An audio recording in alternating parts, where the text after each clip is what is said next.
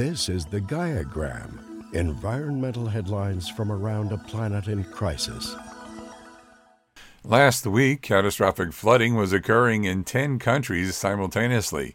Storms of unprecedented strength and ferocity have cropped up unexpectedly around the world. Though countries in conflict and poverty have been the hardest hit by these events, climate scientists have warned that nowhere is immune. According to a study published by Swiss Re Group recently, climate change has precipitated a landslide in falling insurance industry profits. Globally, the industry has been hit with $50 billion in losses this year due to the nonstop procession of natural catastrophes. And as destructive weather events become more frequent and extreme, so will insurers' woes. Over the last 40 years, the number of storms, floods, droughts, wildfires, freezes, and blizzards resulting in more than $1 billion in damages has risen dramatically in the U.S., even when adjusted for inflation. France is sending military forces to distribute water on the French Indian Ocean territory of Mayotte, which is facing an unprecedented water crisis prompted by the island cluster's most severe drought in decades. According to regional health authorities, around 30% of the population doesn't have access to running water at home. They have noted an increase in the number of people suffering diarrhea and diseases such as typhoid. Venice is known for its maze-like canals, Renaissance buildings, and gondola rides. But what makes the picturesque city so famous is under threat due to human-caused climate change. World leaders associated with UNESCO, a branch of the United Nations that helps to protect heritage sites around the world, are meeting this month in Riyadh, Saudi Arabia, to discuss whether to add the Italian city to a list of endangered World Heritage Sites. A UNESCO report says that along with over-tourism and construction, climate change-induced sea level rise and extreme weather have put Venice's storied old buildings and landscapes at risk. As states in the U.S. negotiate future water cuts, some officials are looking to build new dams and reservoirs in the upper basin of the over-allocated Colorado River to use more water.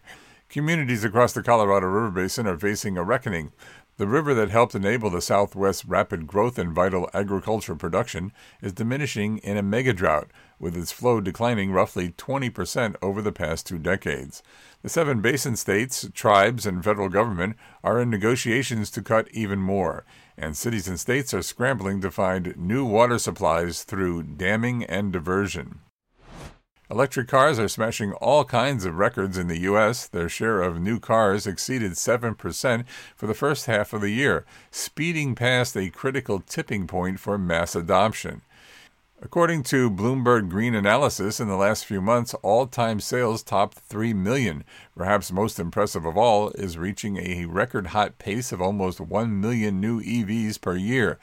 In the 12 months through June, Americans bought nearly 980,000 cars that run solely on electricity. The Climate Corporate Data Accountability Act bill passed the California Senate and the California Assembly recently, and now California Governor Gavin Newsom is ready to sign the bill into law. The bill would require all businesses with more than $1 billion in revenue to publicly disclose their Scope 1, 2, and 3 carbon emissions over a series of years. In Los Angeles County, an innovative device is collecting trash to stop waste from reaching the ocean. This trash interceptor, stationed in Venice Beach, is one of only 11 in the world and the only one in North America. The Department of Public Works has been working to combat pollution for years, and they recently partnered with the Ocean Cleanup Organization, the trash interceptor's designer. The group has a mission to clean up 90% of the world's oceans by 2040.